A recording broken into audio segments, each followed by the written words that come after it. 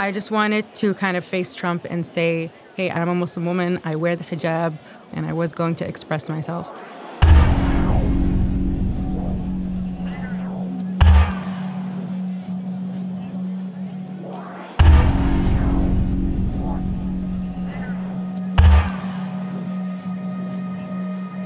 We were standing in line for about an hour.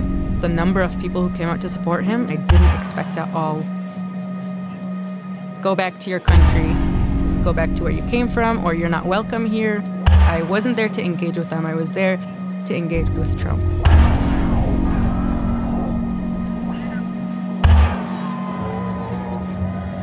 But once I got inside, I felt like an animal in a zoo. People were literally taking pictures of me, inspecting and scrutinizing my every movement. There was an enormous magnifying glass on me. It's because of my hijab, but it was more in disgust than in awe.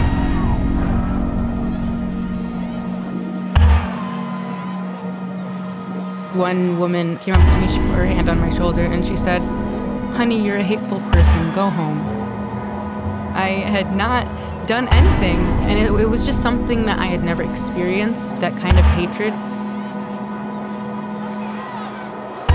It kind of woke me up, like this actually happens. It's something that can happen to me.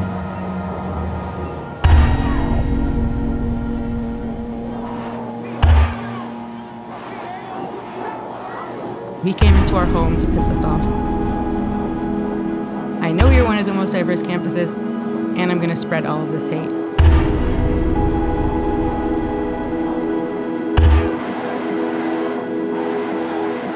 The crowd was chanting at all times, "Stop Trump. We want Trump. Stop. We want Trump." He turned our territory into a place that we weren't welcome. There was a very negative vibe. A representative came up and they said, "Mr. Trump just arrived in Chicago,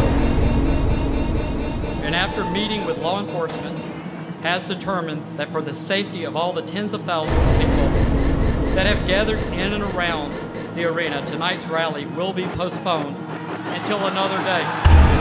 Thank you very much for your attendance, and please go in peace."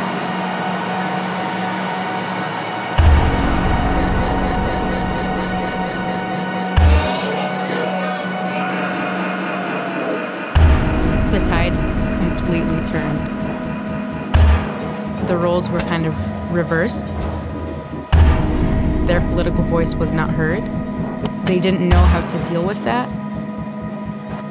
A lot of his supporters became violent, attempting to engage with our protesters,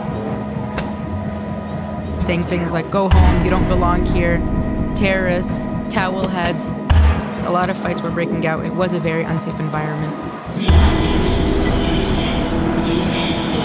The police showed up and they were herding everybody out.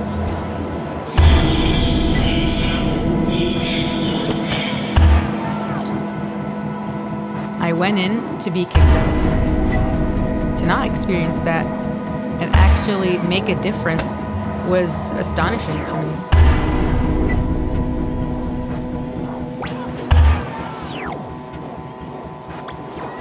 He came into our home to piss us off. And he said, "Hey, I'm against everything that you guys are, and I'm going to spread all of this hate."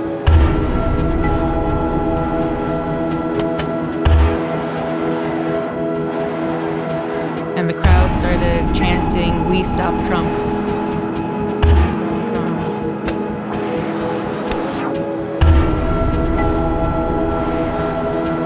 He turned our territory into a place that we weren't welcome. But now, I think I see it as even better than I did before.